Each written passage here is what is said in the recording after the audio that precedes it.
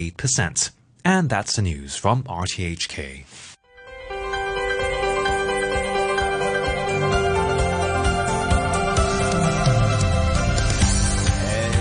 Good morning. This is Backchat for Friday, April the 28th, my mother's birthday. So happy birthday to Karen Work. She's a good Karen. She's the right kind. Welcome to the show, which is about things other than my mother's birthday. If she's Karen Work, I must be Andrew Work. And I'm Janice Wong. And today we're talking about housing. On Wednesday, the Subsidized Housing Committee announced that public housing tenants who own a property would be banned from purchasing subsidized flats. The move comes after the murder of model Abby Choi Tin-fung, whose father-in-law was found to own both a luxury and subsidized flat. So what do these changes mean for existing housing tenants? What will the legal consequences be for not declaring private ownership? How about the waiting time? Can we expect it to be reduced as a result? And at 9:45, we'll be looking into the Happy Hong Kong campaign, the Hong Kong $30 cinema tickets giveaway, which kicked off yesterday, and the broader issue of the government juicing up culture and tourism. So we want to know your thoughts. You can leave us a message on our Facebook page, Backchat on RTHK Radio 3. You can email us at backchat@rthk.hk, and a lot of you do, or give us a call on 233-88266. We're kicking off the show today with our first guest. We'd like to welcome Clarissa Wong, the chair of the Subsidized Housing Committee of the Housing Authority. Good morning, Clarissa.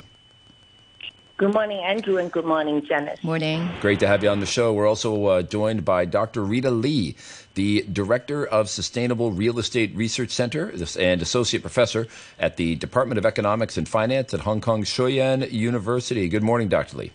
Good morning. Good morning. All right, let's start with you, Miss Wong. Before we talk about the actual changes, can you first tell us how some people who are obviously well off was able to apply for subsidized flats in the past? Well, because in the past, if a person was a green form applicant, meaning that he was already a public housing unit tenant, he can apply for HOS flat without any requirements to disclose his income, assets, or whether he was the owner of a residential property in Hong Kong or not. Right. And so, some people may have used this, system to really, get himself a flat in the HOS scheme. All right. Do you know if there are many people who've been abusing the system like that? Well, because there was no requirement for disclosure, I'm afraid the HA may not have any information in this area. But I think there are not many people who are abusing this system. And it is because there is a requirement that all PRH housing tenants, if they own a flat, a residential flat in Hong Kong or a residential property in Hong Kong, they have to leave their PRH unit right away. Mm. So so when we talk about this being as an abuse of the system, is it a moral abuse of the system or a legal abuse of the system? Because, I guess technically people were allowed to do it, and, that's what you're trying to address with this new change to the law, yes? Well, if there is any abuse, and I would say it is both a moral abuse and also a legal abuse.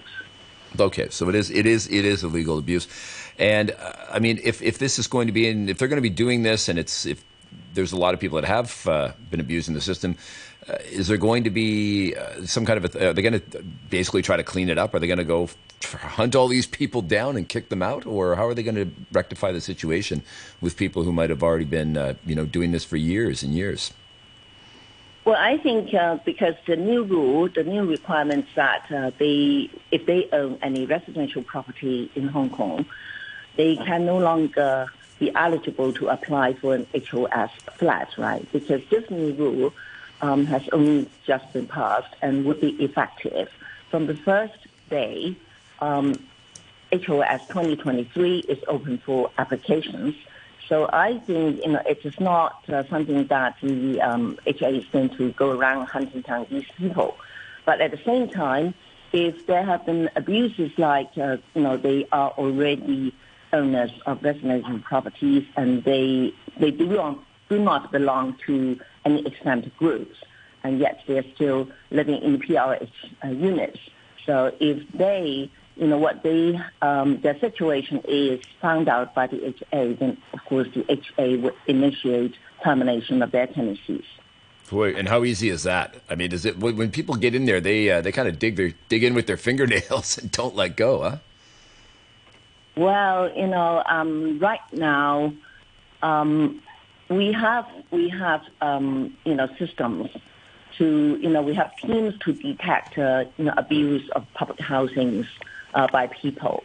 And we also encourage people to report to us abuses. So, yeah, we do from time to time, discover people abusing the system and then, have their tenancy and proceed to terminate their tenancies, yes. All right. Let's go to Dr. Lee, who is the Director of Sustainable Real Estate Research Center and Associate Professor of the Department of Economics and Finance at Shuyang University. Dr. Lee? Hey, morning. Morning. So do you think with the changes, the government has plugged the loophole that Ms. Wong was talking about? Well, actually, the original intention, they must be remove the loophole, and then you can fasten the pace of the releasing the public housing once they purchase the HOS flats. Actually, in the original scenario, and then some of the housing owners may leave the housing units when they receive the news about that. Yet, when this policy is implemented, some tenants will not buy the HOS flats and then will not release the public housing if they consider their public housing as a feng shui flat. And then, moreover, they may also seek help from their relatives to become the house owner on paper. That is, they do not have the legal title in the housing under the land registry, but they possess the equitable title who are in charge of financing the property. And in fact, this method has been used by many public tenants now and before.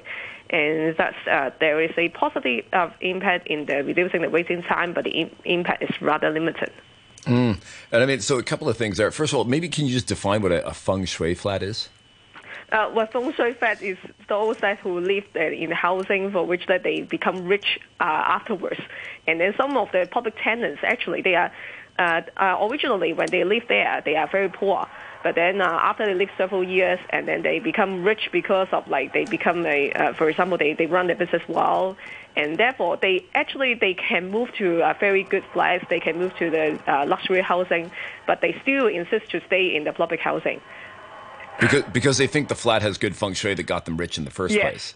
Yes, exactly. Gotcha. Okay. Bring them with the good luck. So you've got people in the feng shui flats, but like you said, you've also got people that are, putting their properties in other people's names, close family members. Yeah. How do you tackle a problem like that? I mean, are there rules about how many properties your spouse or your children or your, how far out does it extend? Your second cousins? I mean, or is that something that cannot be addressed, or you just have to go and see and hey, wait a second, this guy doesn't actually live in this flat, he's renting it out. He's renting out his publicly subsidized flat. I mean, how do you catch people that are doing that pretty obvious dodge? Well, it is very difficult to catch these people, actually. The main reason is that, it is very difficult to, it is rather easy to check all these legal title under the land registry. But then if we talk about equitable title, where they can actually find their friends, relatives, and then the relatives can be we have got many relatives, and then especially in the older generation, and then they have got a lot of siblings, and then even for sons and daughters, they have a lot. So how can you check all these kind of cases? It is very difficult unless they have got family conflicts. Because a lot of circumstances why these cases are exposed because they have got family conflicts, and then all are exposed, maybe even in the news. But it is very difficult to catch all these people. And then there is also another loophole for which it is overseas housing. So they may be very rich, and then they only buy the housing overseas, in Thailand or even in mainland. And then these people, they are also very rich, but then you cannot find any legal title documents in Hong Kong at all. Clarissa Wong, what do you make of all these types of situations? How do they try to control that? Well, for people who try to keep their public housing because they think their public housing flat is a feng shui flat, I think these people are irresponsible because public housing, after all, is a very valuable public resources. And there are many, many people outside who are in really pressing need of public housing. So housing authority would go after these people, if once they are discovered.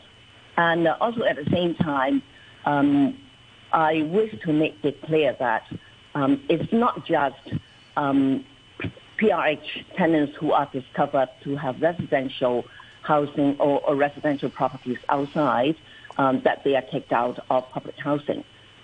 If we discover that any public housing flat is not being used, we will also take action to terminate the tenancy. This is the first thing. I heard just now Dr. Lee describing how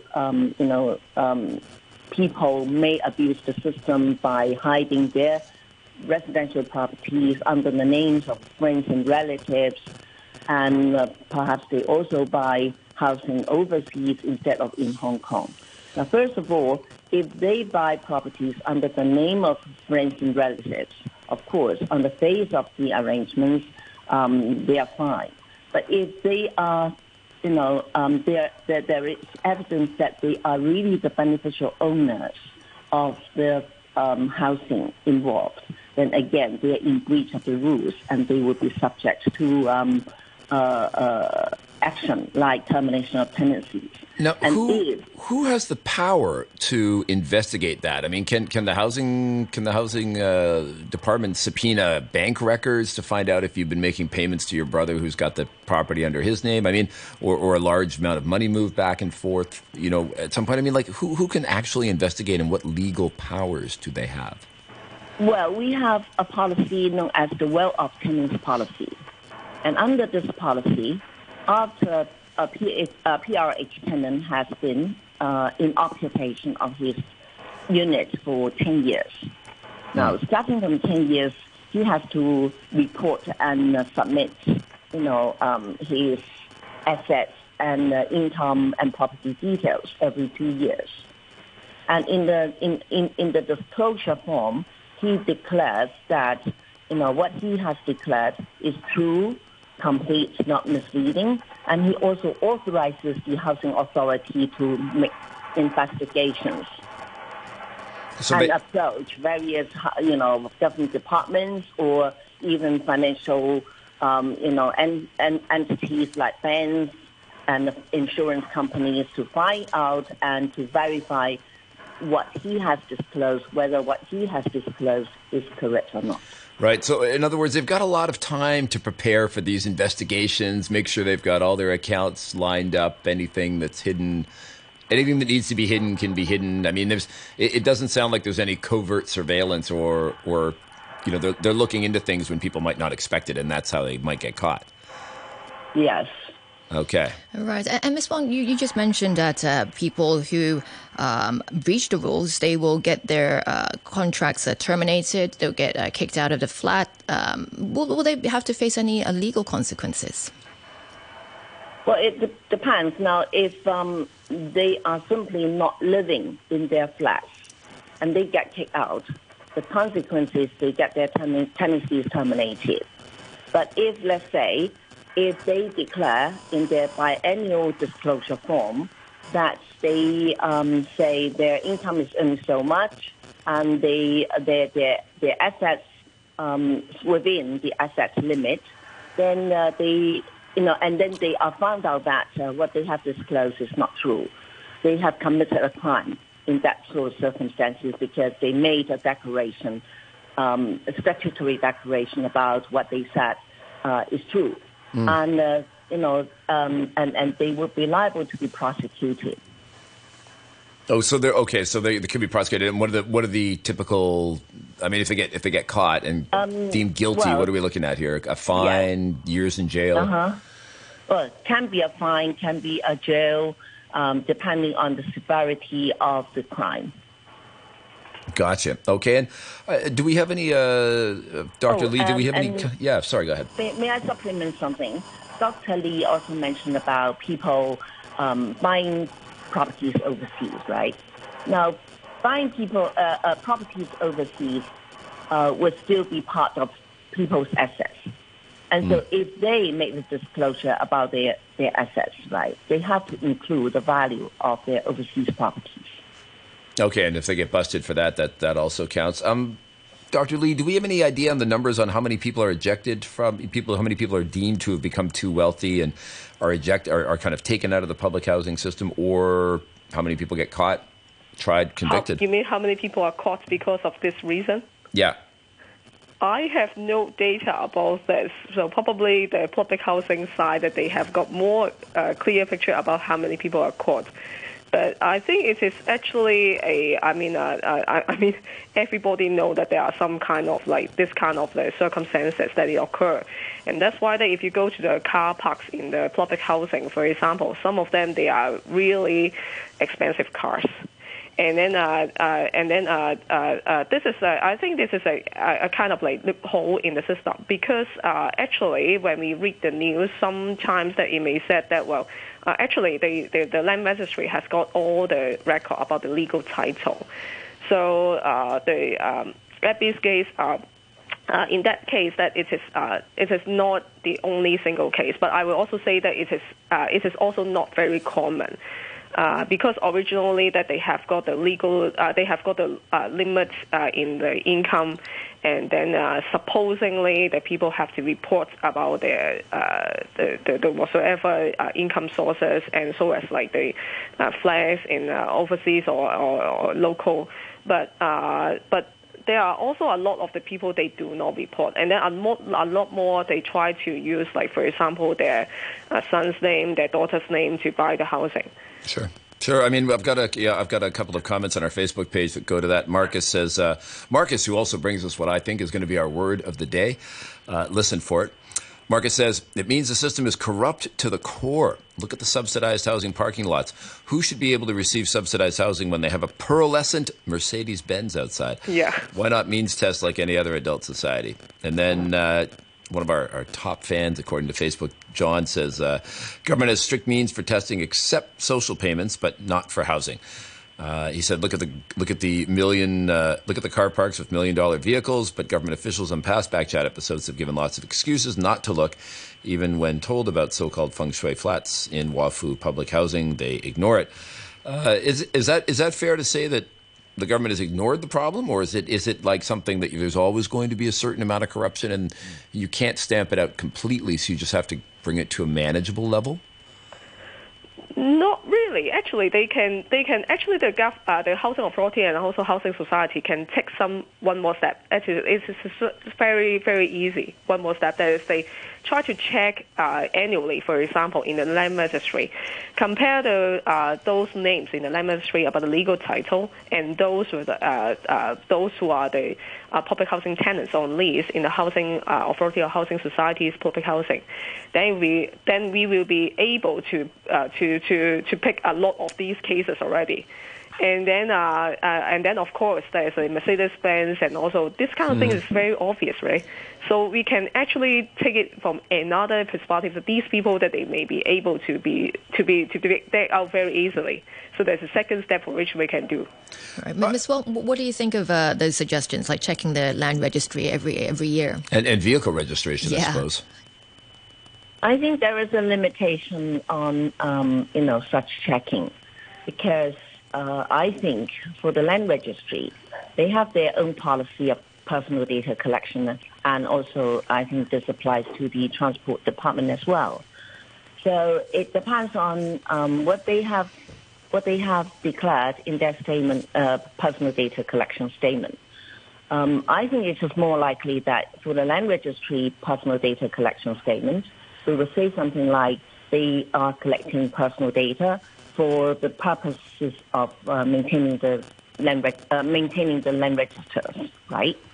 So under this sort of circumstances, and bearing in mind that we have personal data protection law in Hong Kong, I think, unless we are authorized by the tenants, we can't just proceed to get the land registry to, send to us all the, personal data of owners in Hong Kong and compare the information with our own information.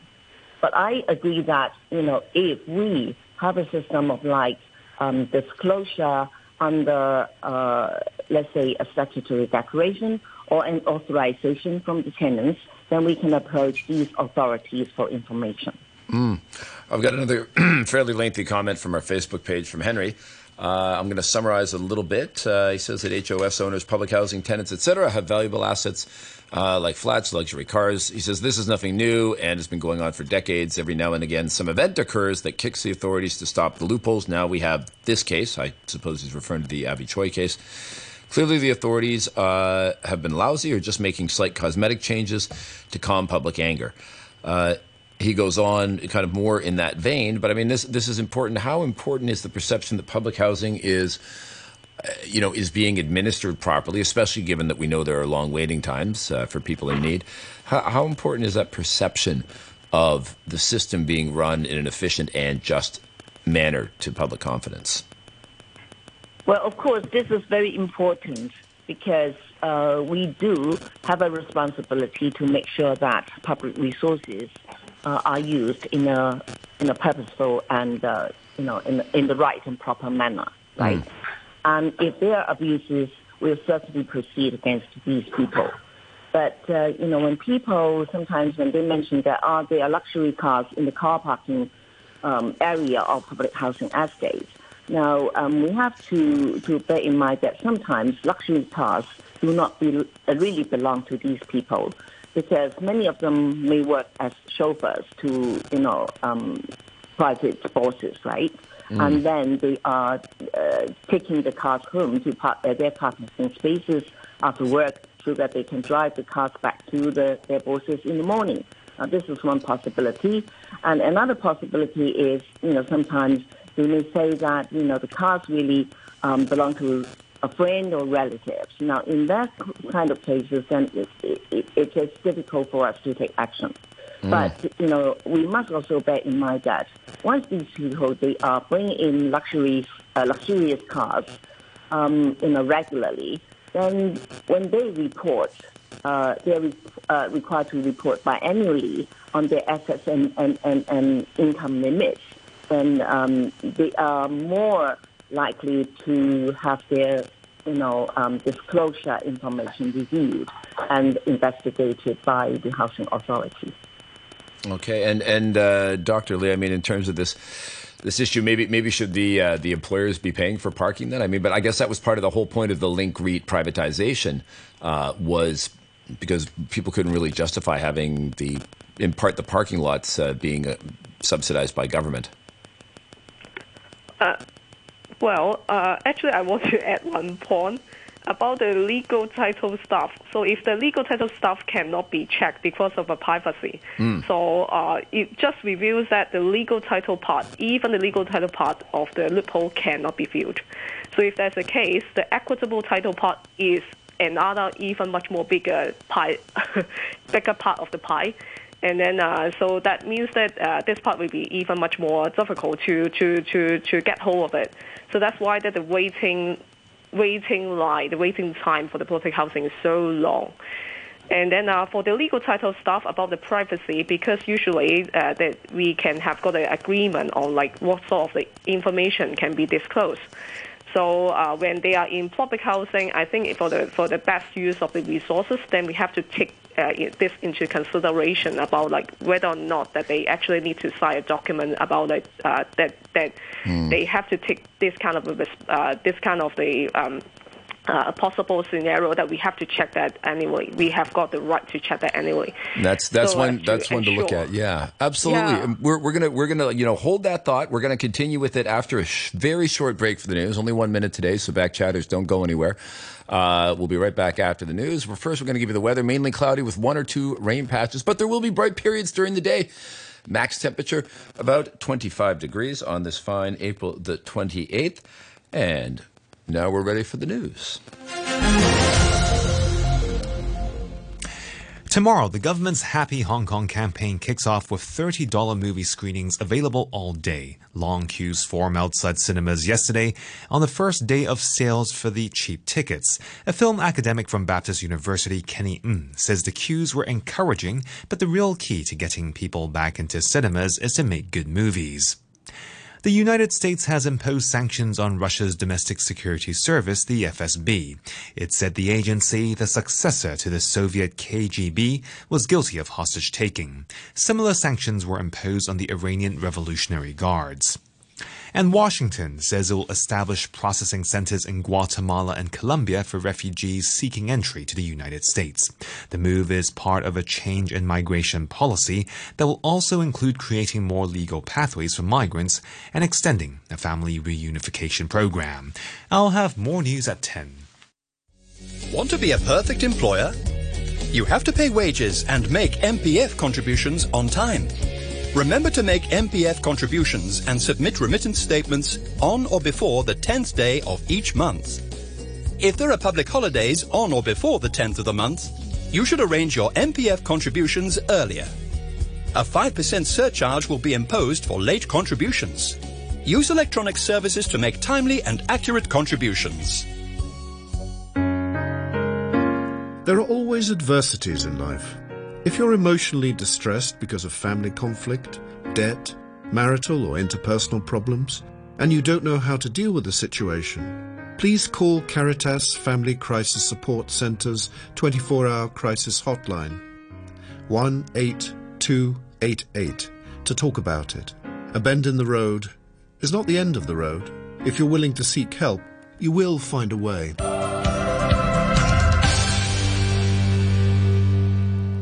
And we're back on Backchat. I'm Andrew Work here with Janice Wong, and we've got a couple of guests who are continuing with us from the first part of the show, including Clarissa Wong, Chair of the Subsidized Housing Committee of the Housing Authority, and Dr. Rita Lee, Director of Sustainable Real Estate Research Center and Associate Professor at the Department of Economics and Finance at Hong Kong Shui Yan University. We're also going to welcome to the show now Professor Yip Nai Ming, the Program Director of MA in Housing and Urban Management with the Department of Public and International Affairs at the fine City University of Hong Kong. Good morning, Professor Yip. Yeah, good morning. Good morning. Good morning. So, Professor Good morning, Professor Yip.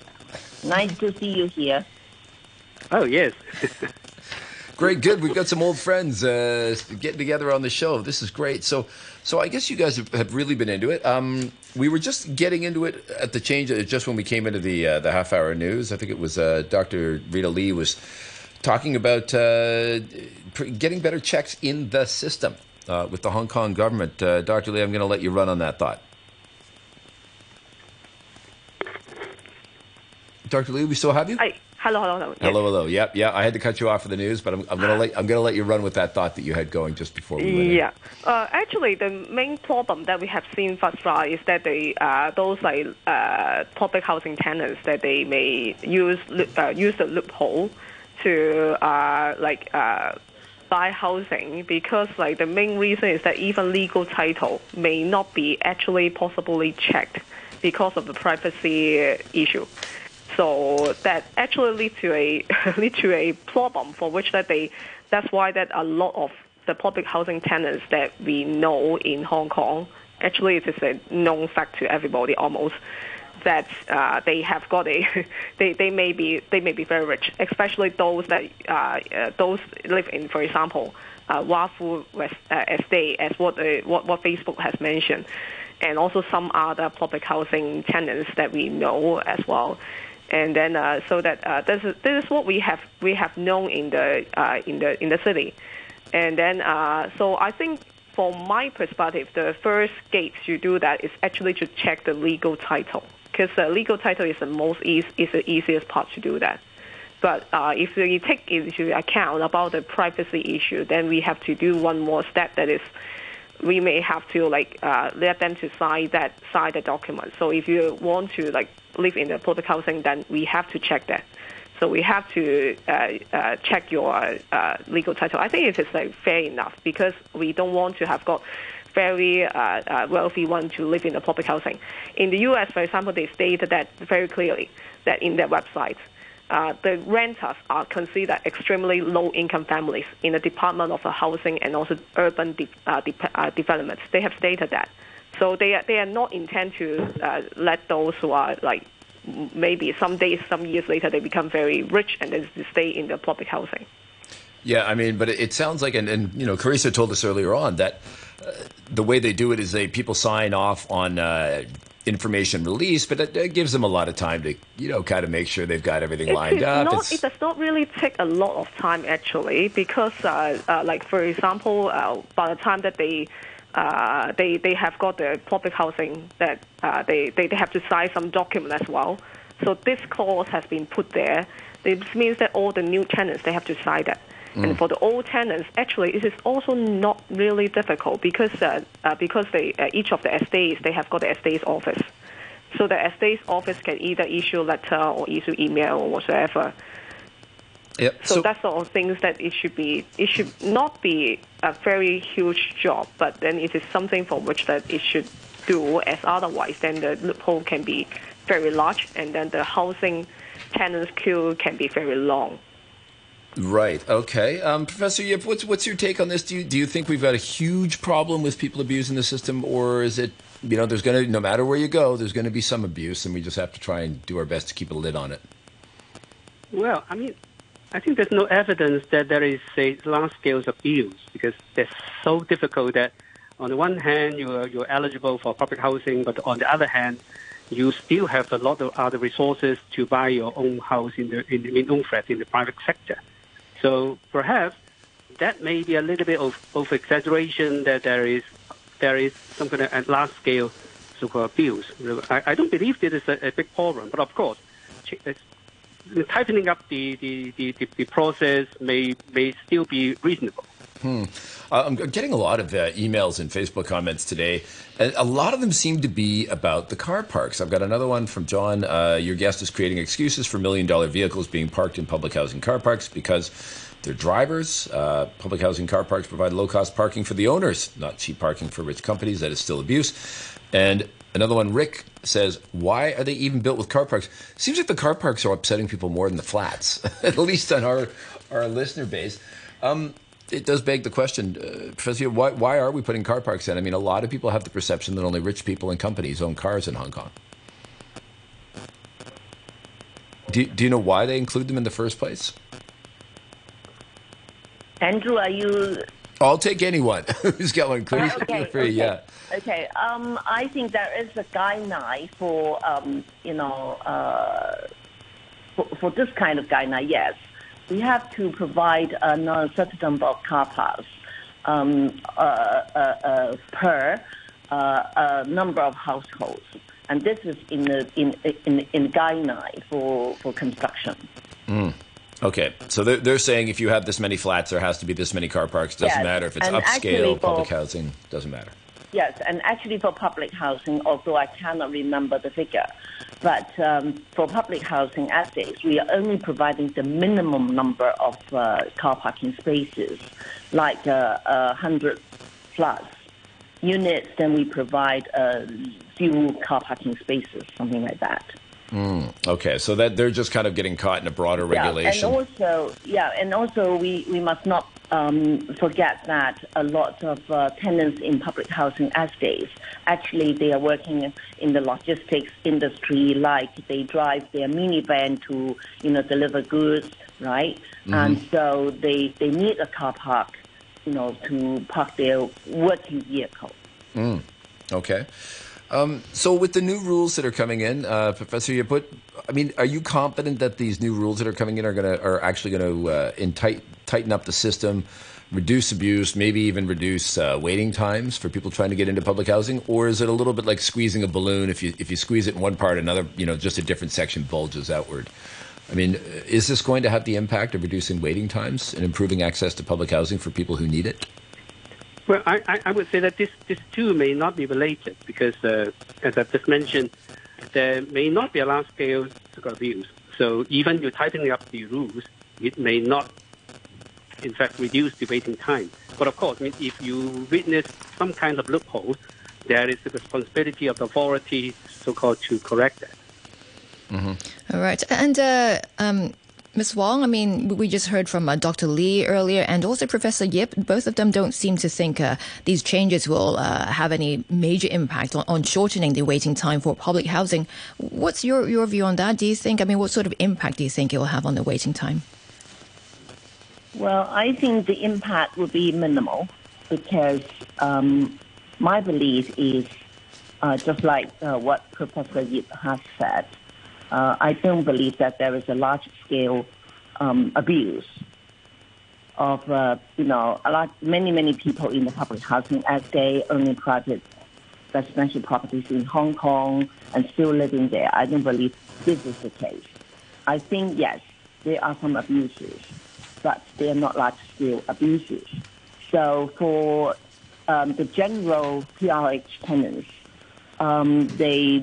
if they can afford to buy their home, then of course our wish is they will consider applying for an HOS flat and free up their units for allocation to the more needy people. Right. And I just want to go back to one of the comments made by our listener, John. I mean, he says your guest is again creating lots of excuses for $1 million vehicles being parked in public housing car parks because they are drivers. And then he goes on to say public housing car parks provide low-cost parking for the owners, not cheap parking for rich companies. And then he says that is still abuse.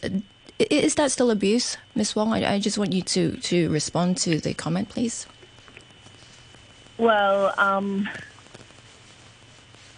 can't really think of any rules saying that you can't, when you borrow a car or when you are driving somebody's car and you can't park the car in the car parking space. For our public housing SK car parks, we also have sometimes got some public spaces for parking by the public. So, for the time being, I cannot say these are abuses. But of course, if there are comments and thoughts that we should not let people park their employers' cars in their in the car parks, then we'll bear in mind this suggestion and then consider whether we should tighten this a little bit. I've got a bit of a long one here from Housing Estate Brett, who's a, I would say, semi-regular contributor to the show.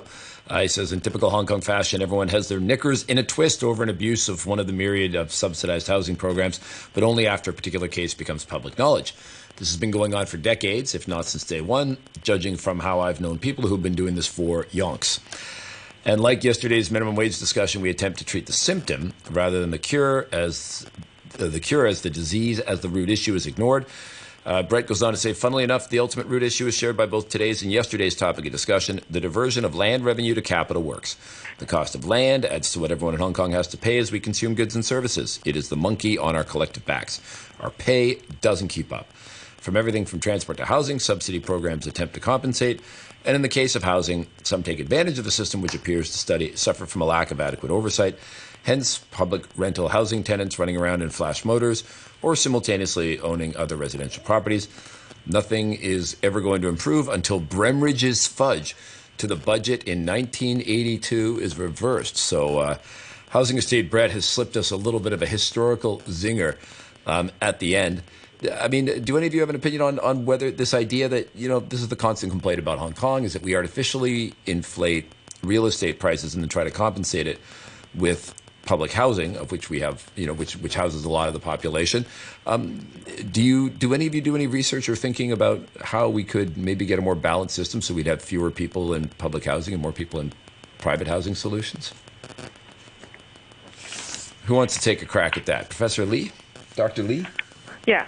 Actually, for the public housing units, where we want to have got more people who are housed in the public housing, that they actually need that. So we actually have to think some ways and think some means to at least we have to check for the qualifications, and so as for example in the modern days there are some university students by the time they are still studying in the university they are already in the queue, And these people, they do not need to have that. They do not need to have got a separate. They do not need to have the housing, public housing. And then these people that we shouldn't. Actually, we have to think about like the loophole like these, and then we also have to think about some other cases and scenarios. For example, there may be a scenario like the relative who is living in the, for example, the grandma who is living in the public housing, and then before she passed away, and then she may add her grandkid there. And then add her name, add his name there, and then to succeed the public housing, and then that kind of things that we have to like think about, like what are the people that they need the housing. So we have to check about our major mission for the public housing. So if the mission is that where we have to provide those like renters who are considered as extremely low-income families, as what it is in the United States, for example, and then that means that if they are not really that kind of people, then we have to do some action, take some action to expel them. And then like in Singapore, for example, all the flat buyers who are renting from a flat from HDB, they must terminate the tenancy and surround the rental flat with the vacant possession within 4 months. If they have got a key collection of the new flats or like legal completion of the resale flat purchase. So this is what we have to do. And then take into other consideration, for example, if we take into other consideration like in the UK. So, well, you become rich, right? You want to stay in your housing, right? So you are given the right to buy. But of course, that this one that the right to buy scheme that they in the UK is that to buy their housing home with discount like 33 to 50% of the market value. So this is what they do. But then, of course, it also has got a downside because the main downside of the UK system is that the social housing system, they have to wait for very long. Some of them, they have to wait for very long, up to like 18 years. And then, so the council housing, and then some people also accuse that, well, they only replace 1 out of the 3 that is under the right to buy. So there is also another downside. However, we have to consider the way how, like, for example, the Singapore that they do about, like, you have to vacate. So long as you have got a private housing, you must leave. So that is what they do. Or you have got, like, 4 months and then you have to leave. Or, like, in the case of the UK, they have got a choice. Well, you consider your house as a lucky house, right? Feng Shui house, right? So you can still buy it. You have to buy it. So if you buy it, well, it is you have already become a homeowner. Yeah. And then it doesn't matter how rich you are later on in the later stage. Yeah. I mean, Professor Yip, should we be moving to a model where more people are able to just outright buy their places, and then we can stop having this discussion? I think that's just a myth because we are just confusing about the solution and problem. So public housing now is a solution to the high land price. Because if you trace history of housing policy in Hong Kong, in 1993, our first long-term housing strategy stated Hong Kong housing should be privately led.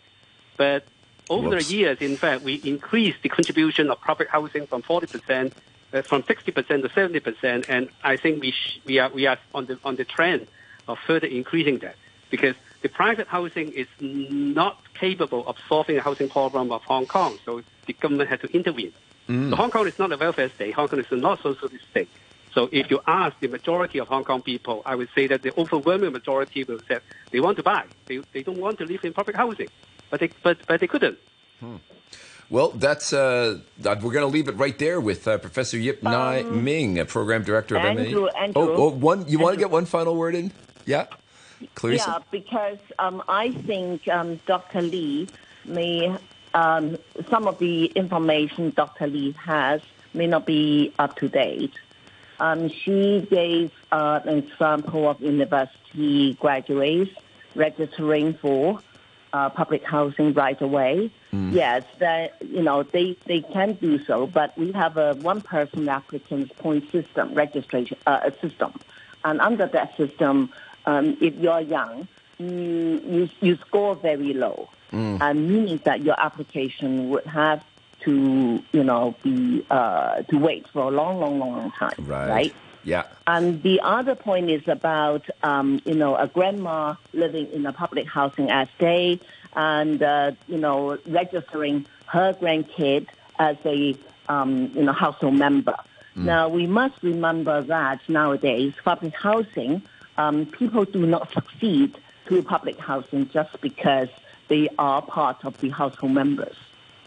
They are still, when the tenant passed away, let's say, for instance, whether the household members would be eligible for public housing, they're still subject to, the various but then this is the real case that I know, unfortunately. Income limit. Yes. Yeah. Well, we're going to, unfortunately, we've run out of time here, but I mean, we're just getting into some more details. I think we're going to have to come back to this. As we noticed, this has its roots in 1982 budget policy, 1993 housing reviews that we haven't, maybe we're due for a new one, and we can talk about that. And we'll have Clarissa Wong, Chair of the Subsidized Housing Committee of the Housing Authority, on the line with Dr. Rita Lee, Director of Sustainable Real Estate Research Center, Associate Professor, Department of Economics and Finance, Hong Kong Shou-Yan University, and Professor Yip Nai Ming, Program Director of MA in Housing and Urban Management at City University Hong Kong. Maybe we can get them all back to thrash it out a little further. I think we need a little more time for them today. But in the meantime, we're moving on to our next segment. 95 years of public service broadcasting. Stay tuned with Hong Kong. Hello, I'm Michael Wong, the Deputy Financial Secretary. For the past 95 years, RTHK has shared a common journey with Hong Kong people. Going forward, I trust that RTHK will continue to provide Hong Kong with more programs that are rich in content and that can move our hearts. 95 years of public service broadcasting. 95 years. Stay tuned with Hong Kong. You're listening to Backchat. Call us on 233 88 266 and have your say. All right, we're back on Backchat, and we're talking about culture and some specific programs that are part of the Happy Hong Kong. And we're joined today to discuss this with John Batten, who is the president of the International Association of Art Critics Hong Kong. Hello, John Batten. Hi, Andrew. Morning. Hey, great to have you on the show. What kind of prompted this was the Happy Hong Kong $30 cinema tickets, which. The announcement was made, and then it was very rapidly. People were like, oh, that sounds kind of interesting. They're like, yeah, they're on sale tomorrow. Don't miss out. And it seemed rather abrupt in a way. I knew some people missed out on it completely. So other people were like jumping on the websites at 11 a.m. sharp. What was your take on this whole thing? It's a little bit of a follow-on from your previous discussion on subsidised housing.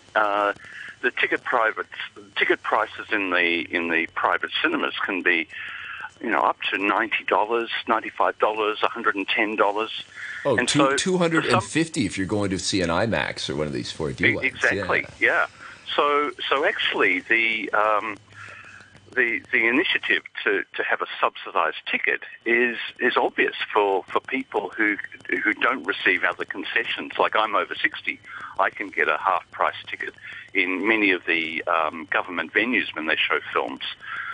But I think maybe this is for people who don't regularly go to the cinema.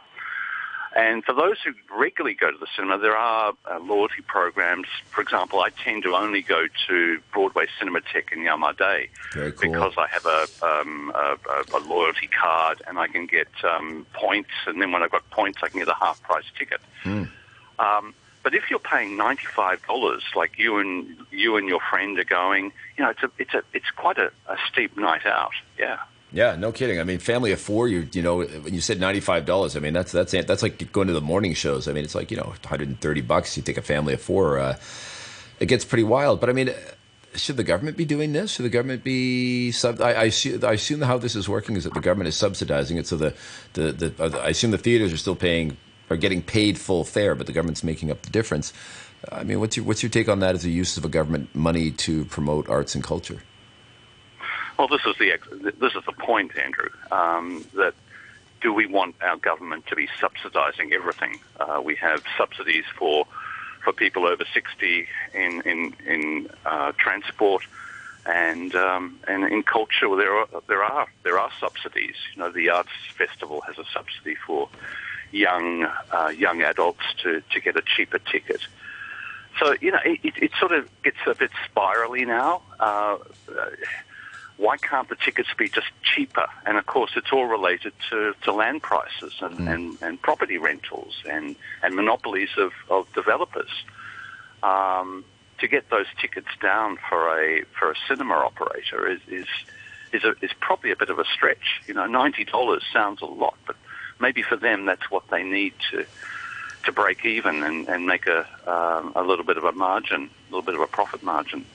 How popular do you think this program was? Because, I mean, we can't see the people that were lining up online, but apparently there were, for people who were actually physically lining up outside of ticketing centers to get their cheap tickets, even though it was a fairly restricted range of movies and times and showings that were available, correct?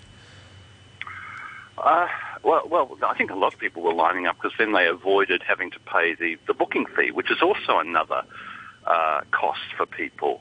The booking fees can be up to $15 for booking different events around Hong Kong in the private booking ticket, whereas UrbTex is a free service. You don't pay a booking charge, and it's available at many government centres, the sports centres, recreation centres, that you can do a booking for government venues like the City Hall or the Cultural Centre.